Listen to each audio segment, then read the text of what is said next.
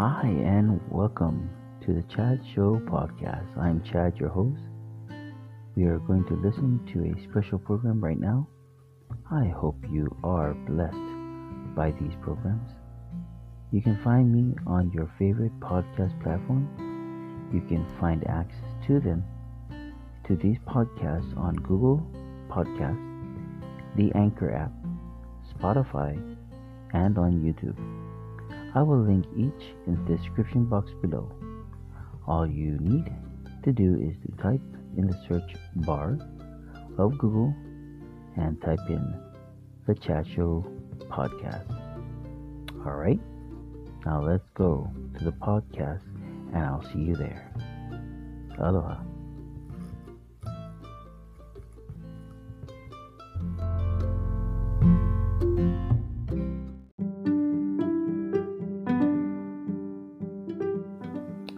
I want to thank you very much for listening to this podcast. This is a brief, short announcement. If you enjoy this podcast, please subscribe to this podcast and also to my YouTube channel. There will be more things I'll be putting up there soon enough, as well as these podcasts. We are coming up to a new month, so please be ready and check out what's coming up this month. All right, so get to check out the show notes as well as the podcast here. Thanks. Now back to the podcast.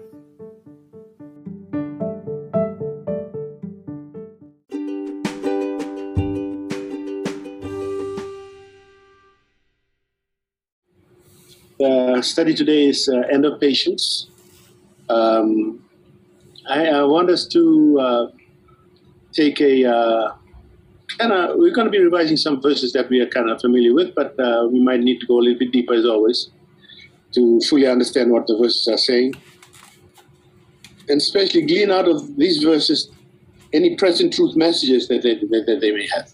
Amen? So with that in mind, let's bow our heads for the prayer. Almighty God, our Heavenly Father, in Jesus' name we come to Thee, O Lord, seeking the help and the agency of the Holy Spirit right now, Lord, to be our teacher and our guide. Beginning with me, Lord, as your spokesperson. Mute me, Lord, and silence me and take over my every being so that only you will be heard and seen and glorified. Give me the words and the thoughts, the clarity of mind, Father, to share your word and your message correctly and faithfully this afternoon. Bless everyone gathered here and the families that they represent, Father. May all our hearts be open to thy teaching, thy rebuke, to thy conviction. In Jesus' name we pray. Amen. Amen. The end of patience.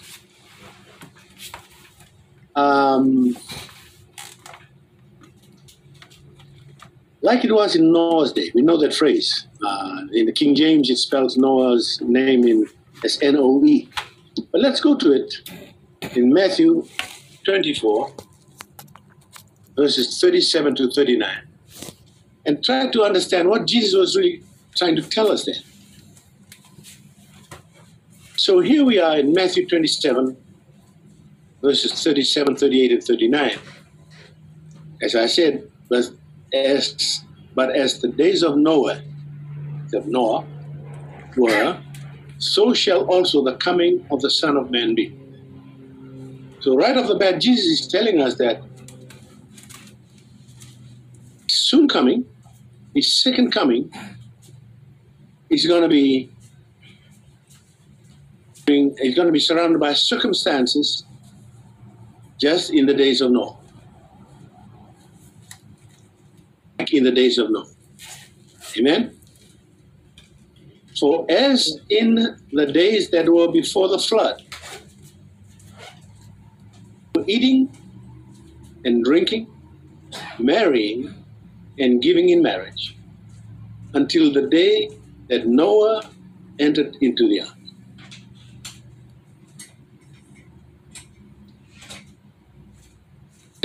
This is really sad. And knew not until the flood came and took them all away. So shall also the coming of the Son of Man be. few truths that I'd like to highlight in these verses, right? Number one, we need to know what happened in the days of Noah to understand whether we are in how soon Jesus comes. If we have a good hold, a good picture, a good handle of what happened during the days of Noah, then all we need to do is check today. Are they similar? If they are similar, then we know that he's at the door. Amen? Verse 38. Verse 38 is basically saying these people were just carrying on their normal activities, unaware of what was about to happen. For as in the days that were before the flood, they were what? Eating and drinking. Nothing wrong with eating and drinking. That's normal things. Marrying, nothing wrong. It's instituted in the Garden of Eden. And giving in marriage. Until the day that Noah entered into the ark. Even when all the animals were in, Noah's children and their wives were in, and Noah and his wife, even when they entered into the ark, they were still carrying on, as if nothing was going to happen. 9. They knew not until the flood came and took them all away, so shall also the coming of the Son of Man be. Amen? Amen. Amen. Amen. Look at what Ellen G. White tells us about this. How was it in Noah's day? The inhabitants of the antediluvian world turned from Jehovah, Yahweh, refusing to do his holy will. Very simply put, they disobeyed. Right? The inhabitants of the world were steeped in disobedience. They followed their own unholy imagination and perverted ideas. It was because of their wickedness that they were destroyed. And today the world is following the same way. What are some of the things here that Ellen G. White highlights? They disobeyed, turned away from Jehovah and disobeyed him, right? Followed their own unholy inclinations and imagination. Perversion was rife. What does the word perversion mean? What does it mean to be perverted? It's to be doing something that is not normal according to creation rules. The Creator created in a certain way, gave us a certain moral compass. When people deviate from those, that's perverted. It was because of their wickedness that they were destroyed. And today the world is following the same way. She goes on to say this. Presents no flattering signs of millennium glory. The transgressors of God's law are filling the earth with wickedness. They're betting, they're horse racing, they're gambling, their dissipation, their lustful practices, their untamable passions are fast filling the world with violence. Violence, untamable passions, another word for perversion, lustful practices, gambling, transgression.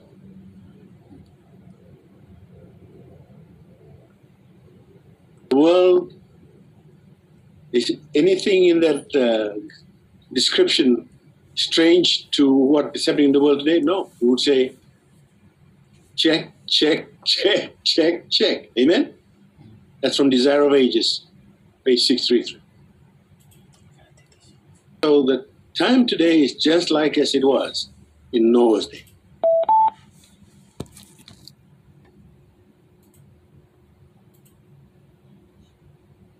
So what was God seeing in Noah's day?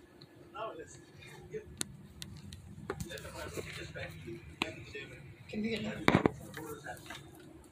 more importantly, what was God seeing? Because we need to view things the way that God views it. Amen? Make it different. Genesis 6, 1 to 7, verses 1 to 3. And it came to pass when men began to multiply on the face of the earth, and daughters were born unto them, that the sons of God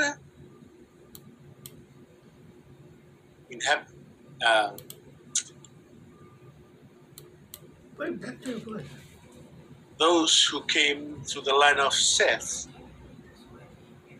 sons of God, so that the daughters of men, line of Cain, they were fair. I call this the Samson problem. Remember, Samson's mother and father said, Samson, are there no fair maidens amongst us Israelites that you go and choose one from the Philistines? Huh? So here's the same thing. This is a forbidden union.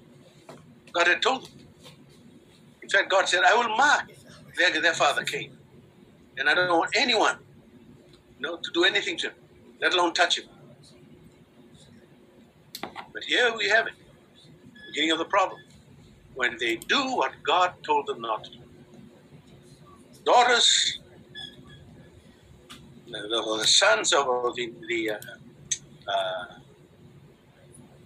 descendants of Seth were beginning to look sideways at the descendants of Cain, wanting to marry them. In fact, not only wanting to, they married.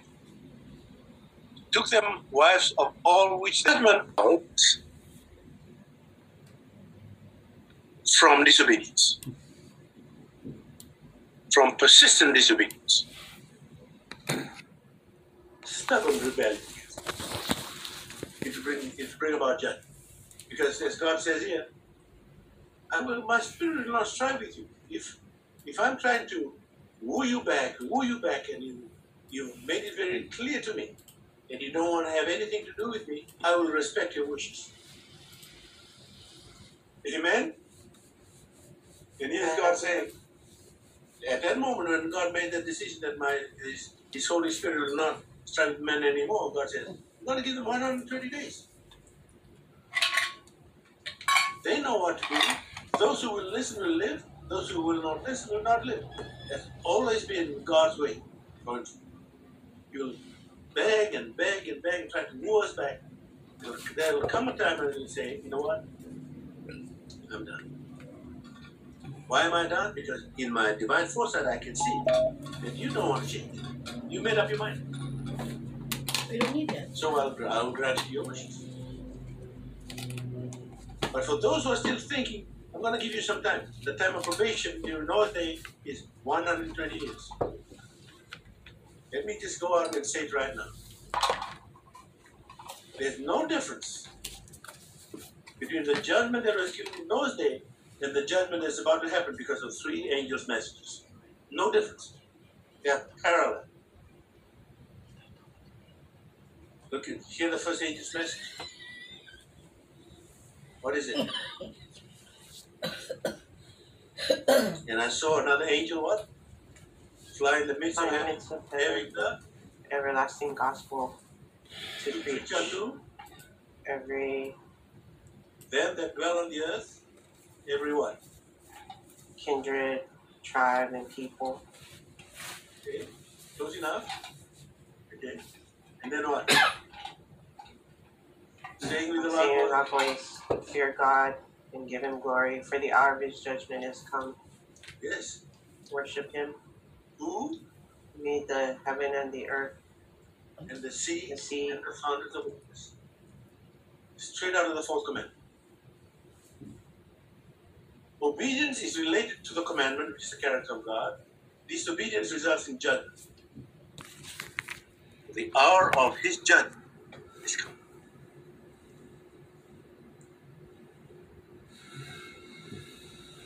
The same thing. As in the days of Noah, here it is happening now. 3 angels' messages are being given out. Judgment time. 120 years. Times of Noah. We don't know how long God has given us. But God says you do not need to know how long. If you obey me, the time period does not matter. Amen? It only matters to those who are disobeying. Probation is only relevant, or the only people that need to worry are those who are disobeying. If you're doing what God tells you, whether it's 1 day, 1 minute, or 100 years, doesn't matter. Someone was telling me, John, how long is the time? I said, no need for us to know that. Obey and live. That's all it is. Obey and live.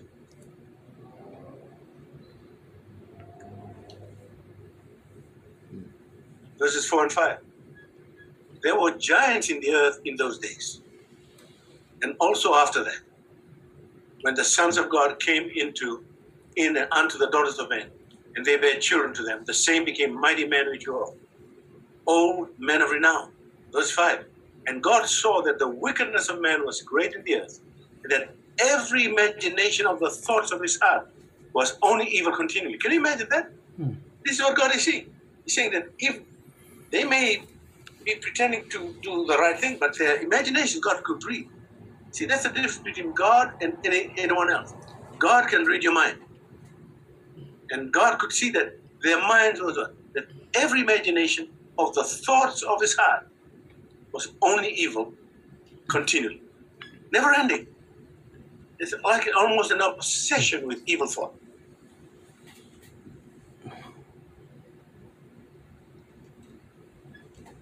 I hope we understand that these guys lived long, right? These guys were living in 800 years, 900 years. Can you imagine living 800 years in rebellion? Constant rebellion against your Creator for 800 years. It's crazy. No wonder he said, my spirit will not strive with men anymore.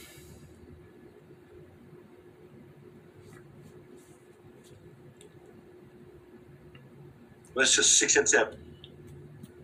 And it repented the Lord that he had made man on the earth. I mean, that's a sad testament. From the first week of creation, when he says, behold, everything was very good, here he's reached the point where he says, it's repented me that I made man.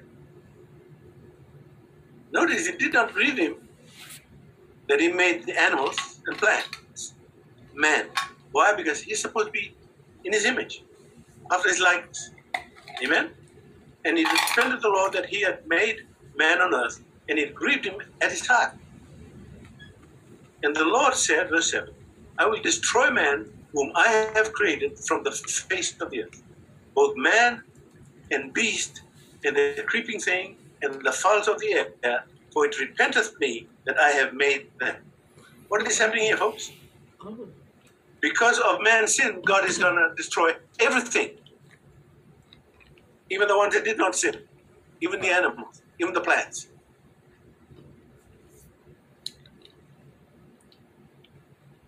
Can you see what sin does? Sin is a pandemic that affects everything, not only humans, but everything that human beings touch or are involved with. It curses the whole thing.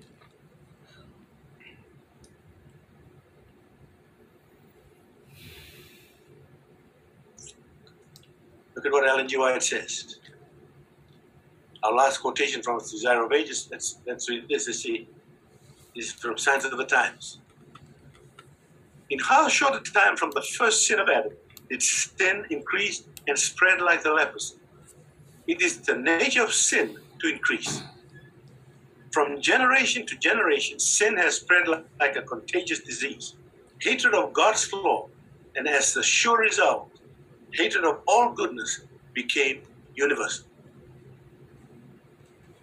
Iniquity is now universal. Rebellion is now universal. It's not just a few. In fact, sinners were in the majority back then, in the days of Noah. Amen? Only 8 made it into the ark. Well, what do you think of the percentages nowadays? Similar. Out of every 10 human beings, how many of them are believers? How many of them are believers, or at least trying to obey God? Be lucky if we reach 2 out of 10. I'm telling you. Lucky if we reach 2 out of 10. That's how low it is.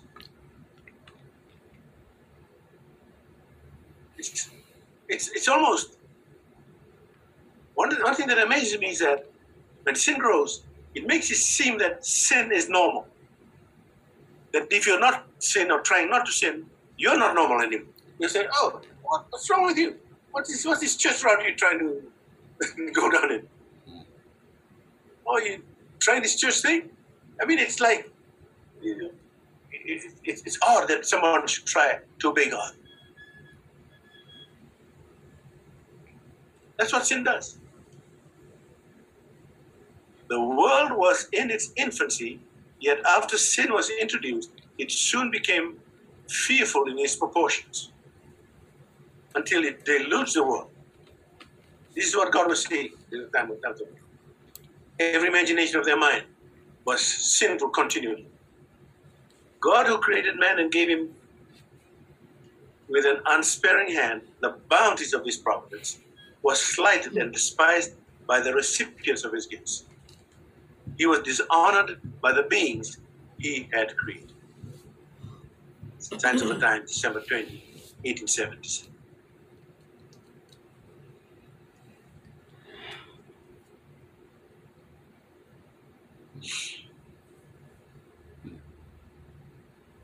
What was the extent of sin then? Go to verse 11 and 12 in Genesis 6. The earth was also corrupt before God, as I was saying. Even the non-human part of creation has become corrupt because of man. Sinful man, whatever he touches, corrupts whatever he touches. The earth was also corrupt before God, and the earth was filled with violence. And God looked upon the earth, and behold, it was corrupt. For all flesh had corrupted his way upon the earth. All flesh.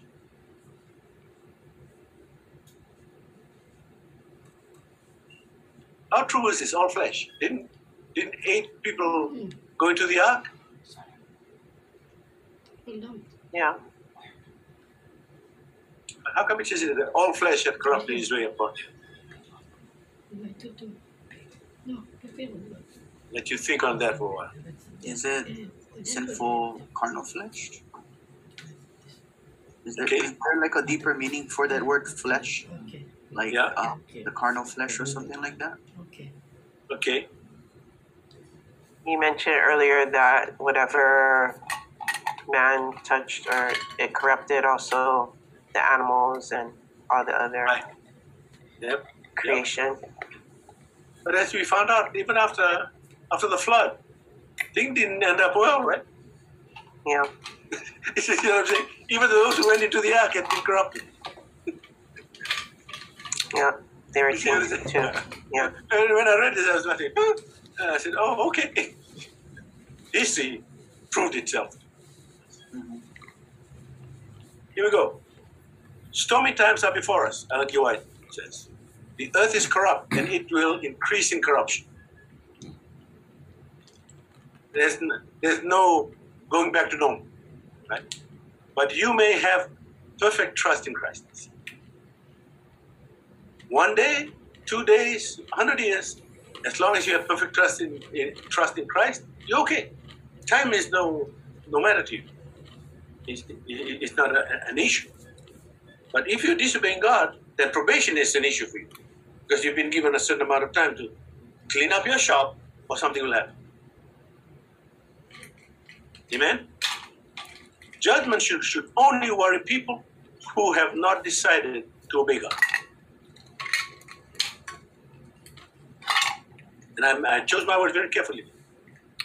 Judgment only will affect people that have not decided to obey God.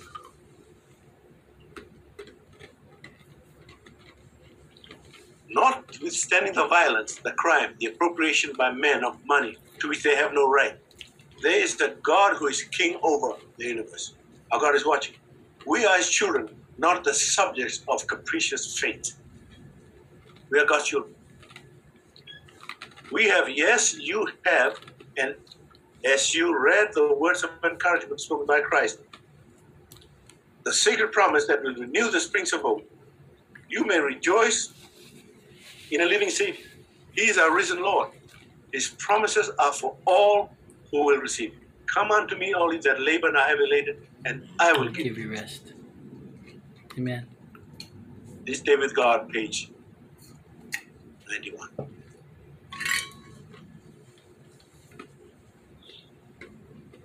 So we come to the subject, just gave you kind of like a review of what was happening during Noah's Day. So we come to the title of our study this week, The End of Patience. So what is the message of Genesis 6:3? Let's go through that short verse again. We kind of covered it very quickly, but let's go through Genesis 6:3 again. And the Lord said, my spirit shall not always strive with man, for that he also is flesh, yet his days shall be 120 years. Talk to me about this verse, folks. What is this verse telling us?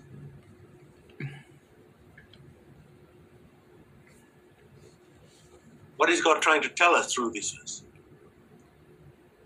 Probation is closing. Probation is closing. Probation is closing. God's grace does not mean that he will continually allow sin to exist. That's what this thing is saying. Sin, from where God sits, has a shelf life. One day, it'll be extinct. God will make sure of that. And this is what this verse is saying. My spirit shall not always strive with men. Remember when Jesus says, it's expedient for me to go, and I'll send back the Comforter, because he'll do a few things, right? And all those things here is the Spirit fighting, helping us to fight over our carnal nature so that we can obey God lovingly. That's all the Spirit wants to do. Allow us to overcome our carnal nature so that we can obey God with joy. But the Spirit will not continue to do that when it gets through divine foresight, when it gets a picture that you or me have decided that we don't want to be with God. We'll say, okay, so be it.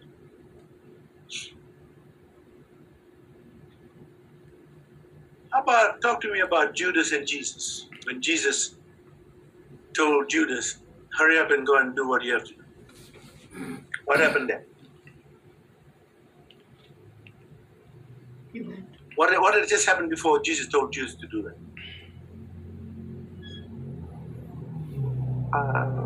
The Spirit didn't say to enter him. Yeah, but what did Jesus personally do to Judas? Did he give him Wash his feet. You wash his feet and gave him Something wine and bread. Amen. For supper, wash his feet.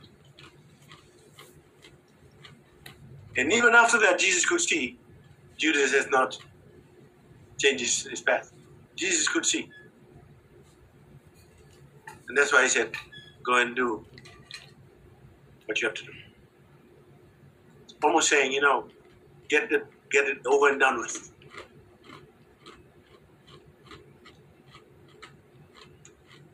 Judas did not have to do it, but he had made up his mind. In the 3.5 years that he walked with Jesus, saw the miracles, all the signs that unquestionably point towards the divinity of this man. The fact that God himself is with this man. In spite of all those clear signs, he fought against his own conscience. The Spirit was trying to work with him. He fought against it, resisted, until the point where it's reached the point of no return, the unpardonable. I'm so glad he got me. Everything else that happened there was either false repentance or repentance out of repenting the consequence of sin, not repenting sin.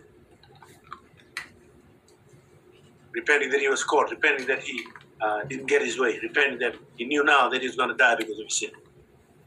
But he did not repent of his sin. He didn't want to change who he was. All Jesus was asking, was trying to hear from Judas, Father, Lord, I am a dustable sinner, the worst. Please forgive me. Help me. My unbelief. That's all the Lord wanted. Come unto me, only that labor and heavy laden. I will give you rest, including Judas. He didn't. Can you imagine when the Creator Himself is washing your feet? Huh? He's washing your feet, feeding you the wine and the bread, unleavened bread. I mean, your whole being is like under the X-ray. Nothing is hidden from Him. All you have to do is, Lord, you know me. I'm a sinner. Please forgive me. Help me in my unbelief. Have mercy on me. No? My spirit shall not always strive with man, for that he also is flesh. Yet his days shall be 120 years. Amen? Sad, huh, when you think about Judas. Who else can you think about in that, where the Spirit says, I shall not strive with you anymore. I'm done. How about the husband and wife? Remember what Peter told them? What was the word of Peter? Who came first? Or the husband. Okay. What was their sin?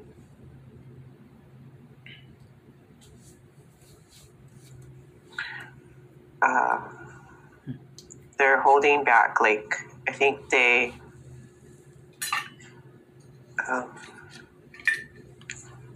Is that Sapphira and? Yeah. Oh, I forget. Ananias and Sapphira. Ananias, yeah. Okay. They promised. They promised. God did not demand it. They promised to sell their home and return all the proceeds for the work of the church. Mm-hmm. They kept some. That's their promise. They vowed. Okay. Then what happened? They returned some and kept some. What did Peter say? What made you do this thing so that now you're sinning against the what? The Holy Spirit, Peter said. Yeah. Wow. Where did you get the courage? Peter was trying to say, to try and disobey the Holy Spirit. Don't you understand that He reads everything? That nothing can be hidden from Him.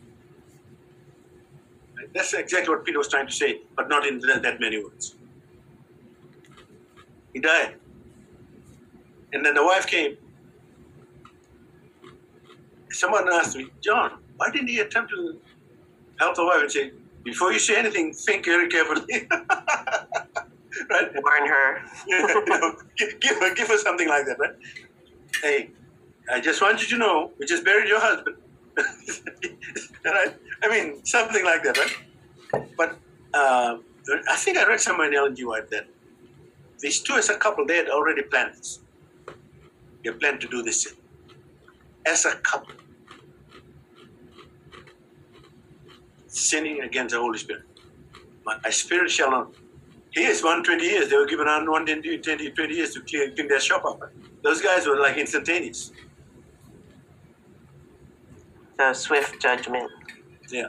But, when you think about it, so they sold their house, the money was in their hands, they still have the chance to return everything. You know what I'm saying? Even if they thought of keeping on, they still have the chance to return everything like they vowed. Right? But what I read somewhere was that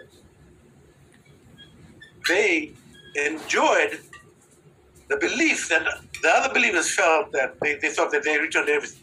So, thank you so much for your sacrifice. People are thinking that they returned everything. And they enjoyed the glory, falsely, that they did not deserve. So, it went deeper than what happened right at the last moment. And even if she was warned to, it probably would have just been out of it's not true repentance. You know what I mean? Yeah, it'd be kind of like Judas again, right? Yeah, like Judas. Now that I've been caught, yeah. Yeah, it's but easy for us to say. I'm just saying, don't play with the Holy Spirit. Right. As somebody once told me, Brother John, the Holy Spirit don't play. The Holy Spirit don't play. He'll help you, but he doesn't play. He doesn't play. And he's so right.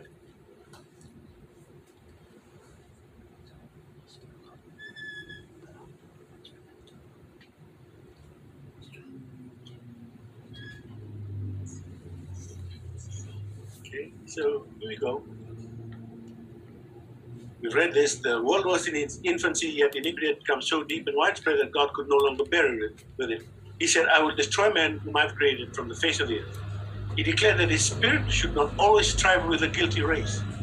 If they did not cease to pollute with their sins the world and its rich treasures, he would blot them from his creation, and would destroy the things with which he had delighted to bless them.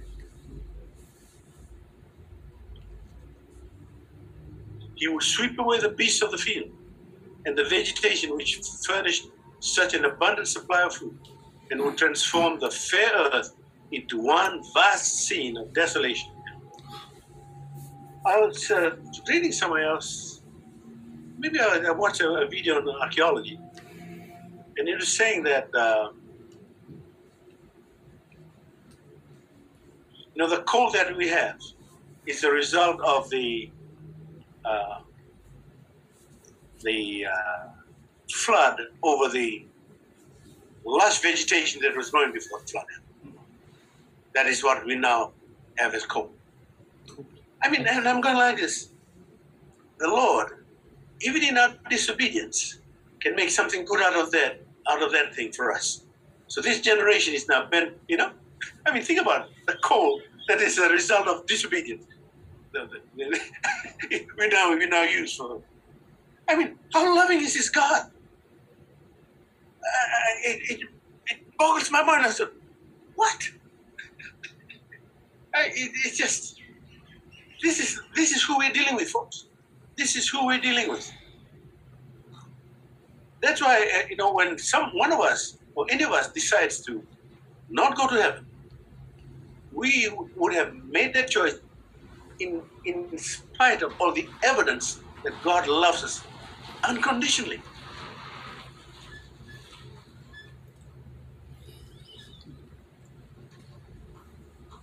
Amen? Amen. Amen. Is there something that the Holy Spirit is trying to tell you to change in your life? Just you, personally. Okay, it's time to listen, amen? Mm-hmm. It's time to listen. He means well, but he will not strive with men always. There is a shelf life to sin from God's point of view. Sin will be extinct one day.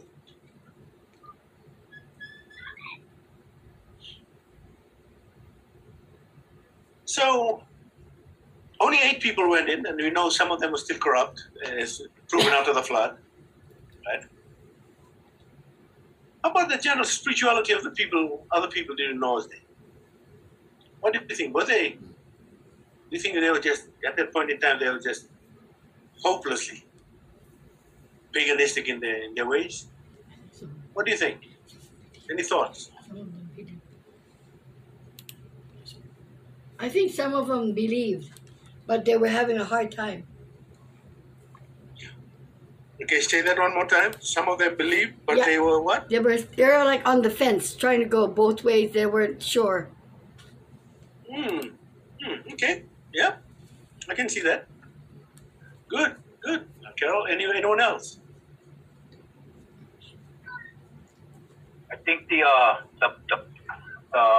pagan practices was so strong that it divided the people on the ark, the people on the boat. Because if you read later on, what do you call that? They went try build one tower to save them if God was to flood the world again. Okay, right. It's amazing to me what Ellen G. White says. Let's go to it. In Noah's day, all men were not in the fullest sense heathen idolaters. And this blew my mind, this first sentence. Right? I mean, for God to decide, I'm going to wipe this thing clean, you think that they would have reached that point. Huh? Right? Remember now, our studies as in Noah's day. Noah's day. Not in the fuller sense, heathen idolaters. In other words, they knew the truth.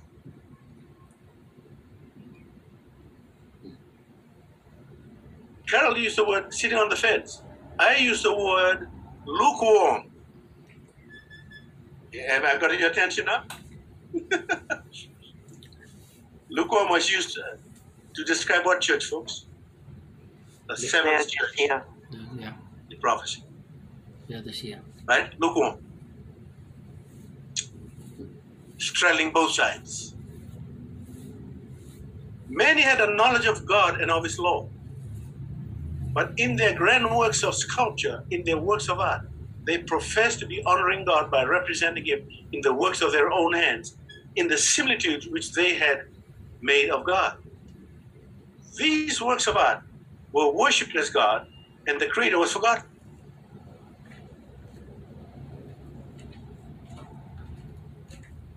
First commandment, thou shalt have no other gods before me. What's the second commandment? Thou shalt not make unto thee any graven image. Any graven image. What kind of graven image did these guys make? Image of God. Image of God. Image of God. Icons. Saints. Mm-hmm. Did you see how these things applied again in the world today? Yeah. And God clearly forbade the making of these images, any likeness of anything in the heaven above, the earth beneath, and in the water under the earth. The class who professed a knowledge of God were the ones who had the greatest influence, hear this, and took the lead in making none effect His word spoken to them by Noah. This class who knew God, they are the ones undermining the work of Noah to the point where nobody listened to Noah. Only one who listened to Noah was his family. Because believers, I mean, can you imagine if a preacher, if a powerful preacher told you this? If an unbeliever came to you and said, "Don't believe that guy. That guy doesn't carry any water in your estimation, in our estimation." But if another preacher comes to you and tells you, what the guy is saying is not from the Bible. This is what it says. Gives you his own interpretation of the verse that the guy. You see what I'm saying? This is why it's the people that will undermine and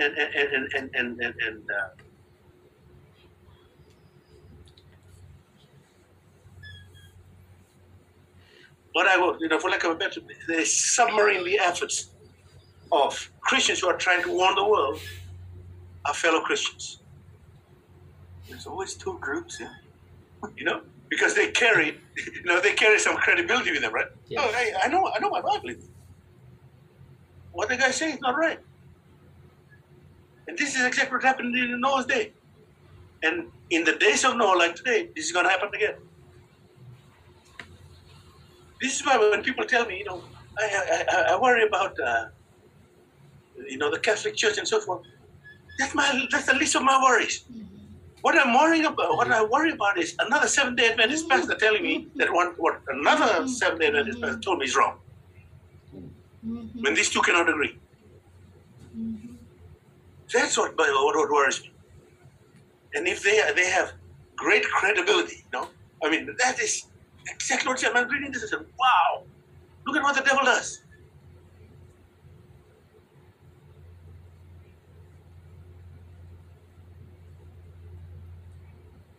They not only, these ones, believers, who knows the truth, they not only rejected the message of the faithful preacher of righteousness themselves, of Noah, but like their master, the devil, hear this, they sought every means in their power to prevent others from believing and being obedient to God. Folks, can you see how we can tell one from the other? What is Ellen G. White saying here? What's the key? obedience to God. Forget about the flowery words they use in their sermons, Bible study, whatever. If the end result is obedience to God, follow it. If the end result is, you don't have to obey that. Be careful. But like the master of the devil, they sought every means in their power to prevent others from believing and being obedient to God. To everyone comes their day of trial and of trust. While Noah was sounding the note of warning of the coming destruction of their generation, was their day of opportunity and privilege to become wise unto salvation. But they gave their minds to the control of Satan rather than God, and he deceived them as he did our first parents. The world before the flood reasoned that for centuries the laws of nature had been fixed. The recurring seasons had come in their order. The rivers and brooks had never passed their boundaries, but had borne their waters safely to the proud sea. Fixed decrees had kept the waters from overflowing their banks. But these reasons did not recognize the hand, the capital H, that had stayed the waters, saying, "Thus far shalt thou go and no farther." As time passed on without any apparent change in nature, men began to be reassured whose hearts had trembled at times with fear. They basically said, no, don't worry about it. Life will go on as it is. Rain today, sunshine tomorrow. No. Hurricane today, we'll rebuild tomorrow. Tsunami today, rebuild. They felt secure in their unbelief. Man, this sentence, this flawed. Can you imagine a state where you become secure in your unbelief? I mean, I pray, and I'm sure all of us here, whenever we go into the region of unbelief, we feel guilty. We know we're doing something wrong, right? We know, Lord, please, help me here in my unbelief. Right? But these people felt secure in their unbelief. They reasoned then, as men reason now, as though nature was above the God of nature. And her ways were so fixed that God himself could not change them, thus making in the minds of the world God's messages of warning a delusion, a grand deception, reasoning that if the message of Noah was correct, nature would be turned out of her course.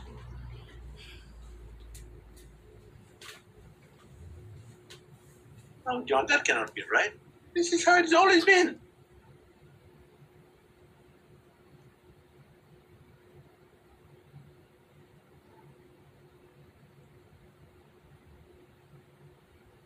What is Ellen G. White trying to tell us in this quote here from Signs of the Times? He's saying that in these times, the people that you really got to be aware, the people that know a little bit of the truth. But the only thing that separates them from you and I is they are not obedient. They know the truth, but they don't obey it. Because obedience is missing. They know the truth. Obedience is missing. You know, the Bible says, oh, if you say you believe, good for you. Even the devils believe. Right? Do you know the difference there? What separates the devil from true belief? Disobedience. He knows there's a God, but there's no big God. Obedience is the key, folks.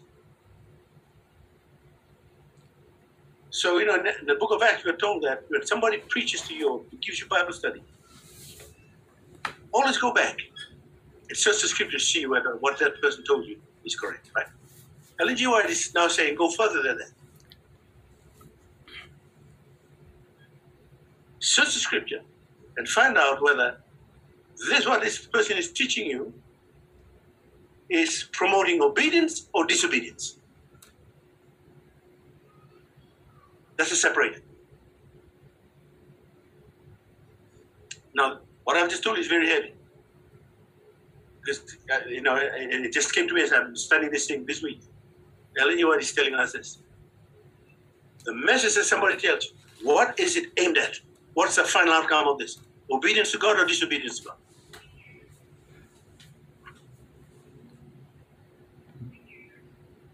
comments, questions?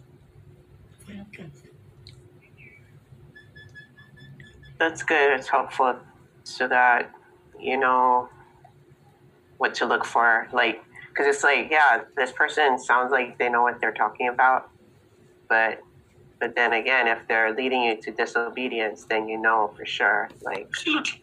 And that's a new one for me. That's really a new one for me. It's a good one. You know, I'm somebody that's driven by spirit of prophecy and Bible verses.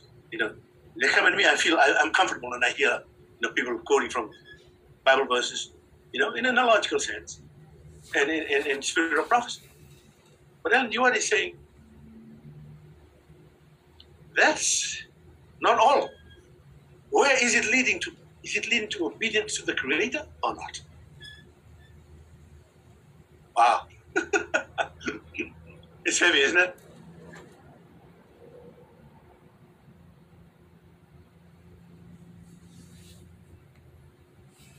So what is the solemn advice from Jesus to you and me today after going through what we just got through?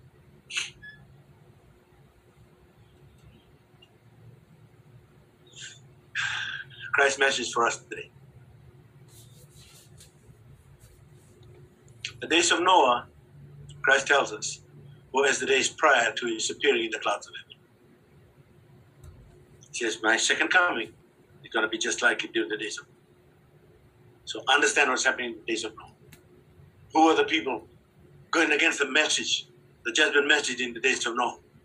The same kind of people are going to be going against the message today. And it's not the non-Christians, it's not the non-believers that you need to worry about. What we study today is telling us, be careful of the ones who come with a cloak, sheep's clothing, but are ravenous wolves. How can you tell a ravenous wolf from a sheep's clothing? Disobedience and obedience. That's the only thing you can separate.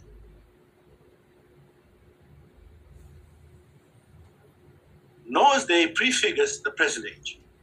The world's Redeemer, who knew best the history of the past, is the true prophet of the characters of the future. Human nature in Noah's day, uninfluenced by the Spirit of God, is the same in our age.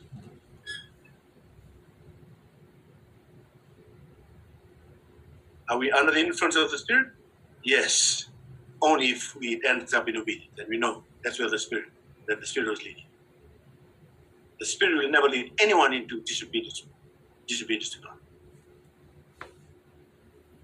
Jesus, in his assertions and representations, recognizes Genesis as the words of inspiration. Many admit the New Testament to be divine, while they show no special regard for the Old Testament scriptures. But these two grand books cannot be divorced.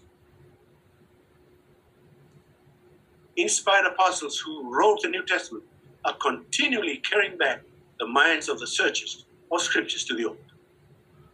I mean, folks, when Daniel himself refers to other writers in the Old Testament, what right have we in the New Testament not to say, oh, there's no reason to read the Old Testament. We're New Testament. I tell them, folks, the New Testament has about, I think, if I remember right, over 300 references to the book of Psalms. Over 300. I think it's the book of Psalms, and I think it's Isaiah after. There's another one. Then Deuteronomy is like fourth or fifth. Mm-hmm. You cannot divorce these two. As Paul tells, as we find out in the epistles, prophets of old, as they were inspired by the Holy Spirit, right, wrote. Since the same Holy Spirit is writing, that it inspired the writers of the New Testament. So how can we say that the same author of the New is no longer relevant because he wrote the books of the Old? He's the author. The Holy Spirit is the author of both books. Christ carries the minds of all generations, present and future, to the Old Testament. He refers to Noah as a little person. Who else did Jesus refer to as a little person? David. Who else? Talk to me.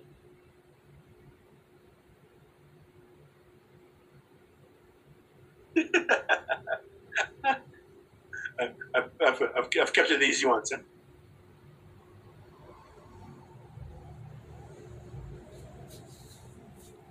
I think Isaiah is one of them too. Did he mention What was your question? Abraham? What is that? Sorry? Did he mention Abraham? Abraham? Yes, of course. Enoch. Enoch. I mean, so here we have it, right? He refers to Noah as a literal person who lived. He refers to the flood as a fact in history. He shows the specification of the generation as characteristics of this age. What's happening in Noah's days is going to happen again today.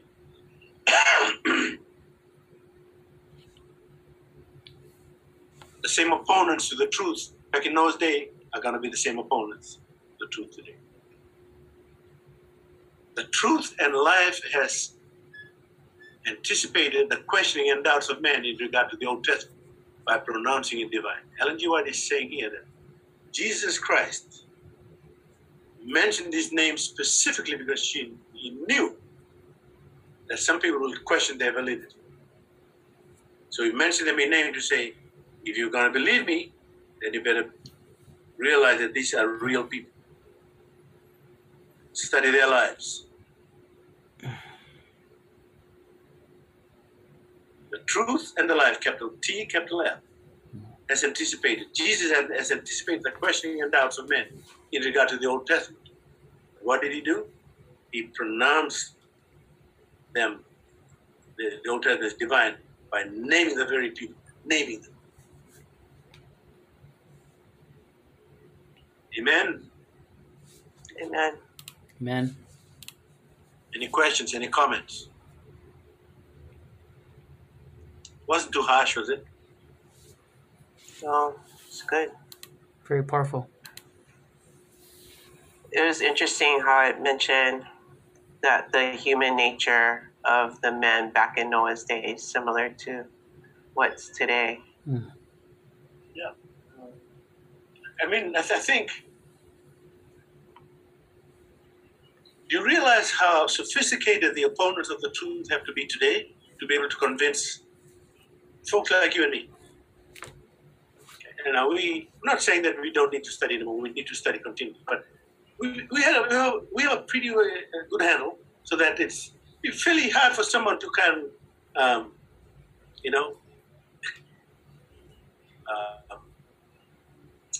deceive us. But by the very word of Jesus, he says, if it were possible, even the very elect can be deceived by it. Mm-hmm. And the only way that can happen is two people with creds. A pastor preaches this week and says this, very, very well-respected pastor. Another well-respected pastor comes next week and preaches that was wrong. So who are you going to believe? What did Ellen G. White say? Which one leads to obedience?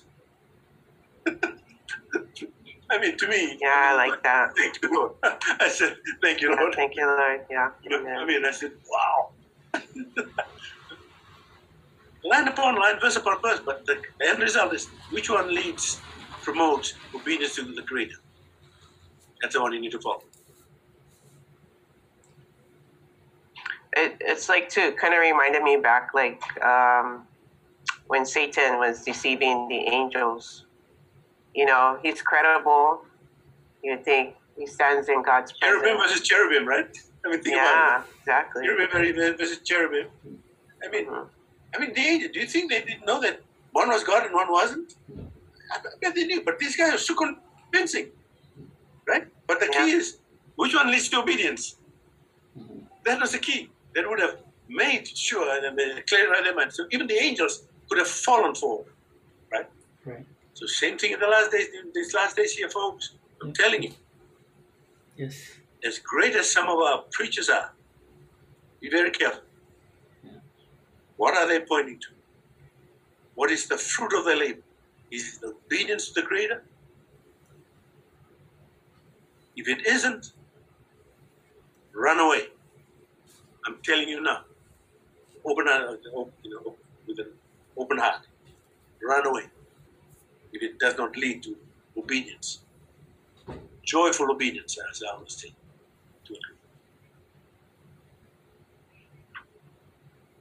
Amen? Amen. Any comments? I just wanted to say too, like this morning when I was reading about when Satan was trying to tempt Christ, he even used the word of God. Yeah. And like quoted most of it, but left out like an essential part of obedience. But the key to he did everything right except obey. Yeah. That was a missing thing, and that's a key thing. Obedience. He had everything. Also in Sabbath school, Joshua was talking about how if Deuteronomy points back to how Jesus pointed to the Bible with the words "It is written." Like it is written, man shall not live by bread alone. Yeah, the Sabbath school lesson today is all about how a lot of Bible writers quoted Moses' words in Deuteronomy. Like as I've said before, I've studied under a lot of people that have allowed me, in the great humility, that have allowed me to stand on their shoulders so that I can look further than them. And other people do that to me too, And that's how we grow business, right? Because you're only going to be judged by the amount of light that was revealed to you by God.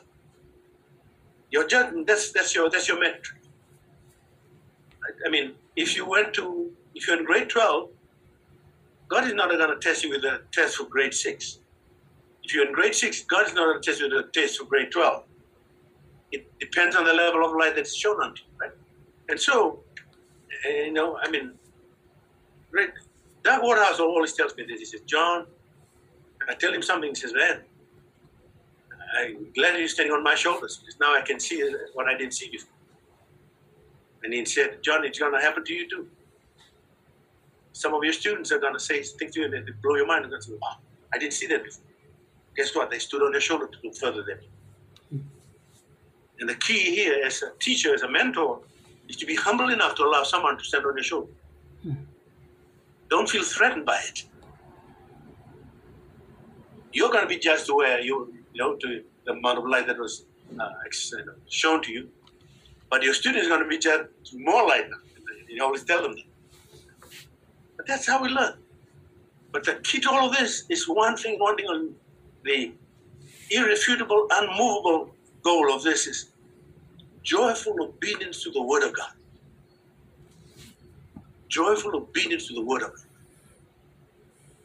Uncompromising on this matter. You got to be uncompromising with them. Whether you judge what to preach on, whether you want to decide whether what you heard is correct from a preacher or Bible teacher, ask yourself, where does it lead to? Joyful obedience to every word that comes out of the mouth of God. Amen? Amen. Well, God bless everyone. Thank you.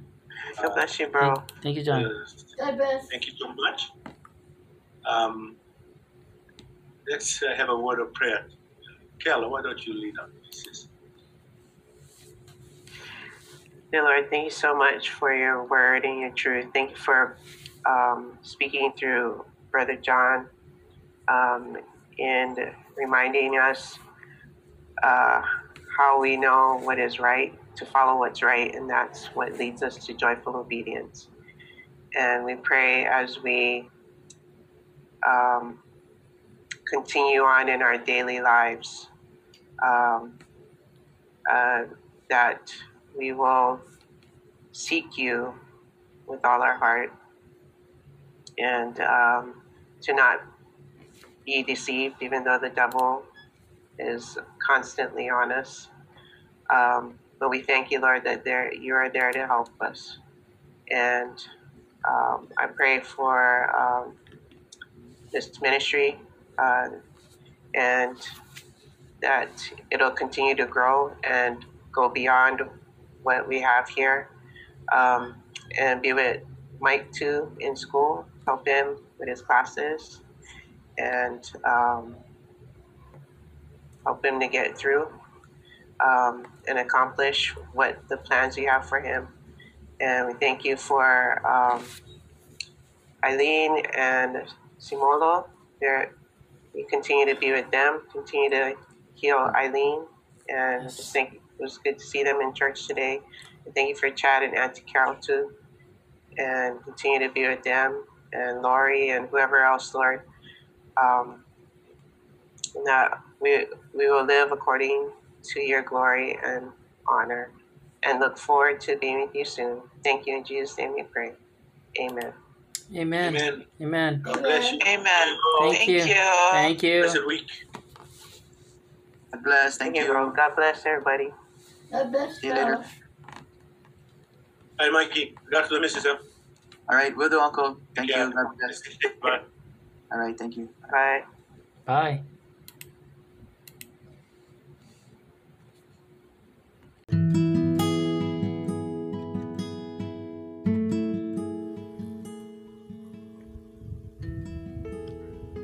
Thank you for stopping by the Chadsshow podcast. I hope you enjoyed today's program. Please remember to come back for more interviews, programs, music, and others that you might enjoy. Please remember to subscribe to the podcast or YouTube channel of Chadsshow. And I hope you have a great day in the Lord. Aloha.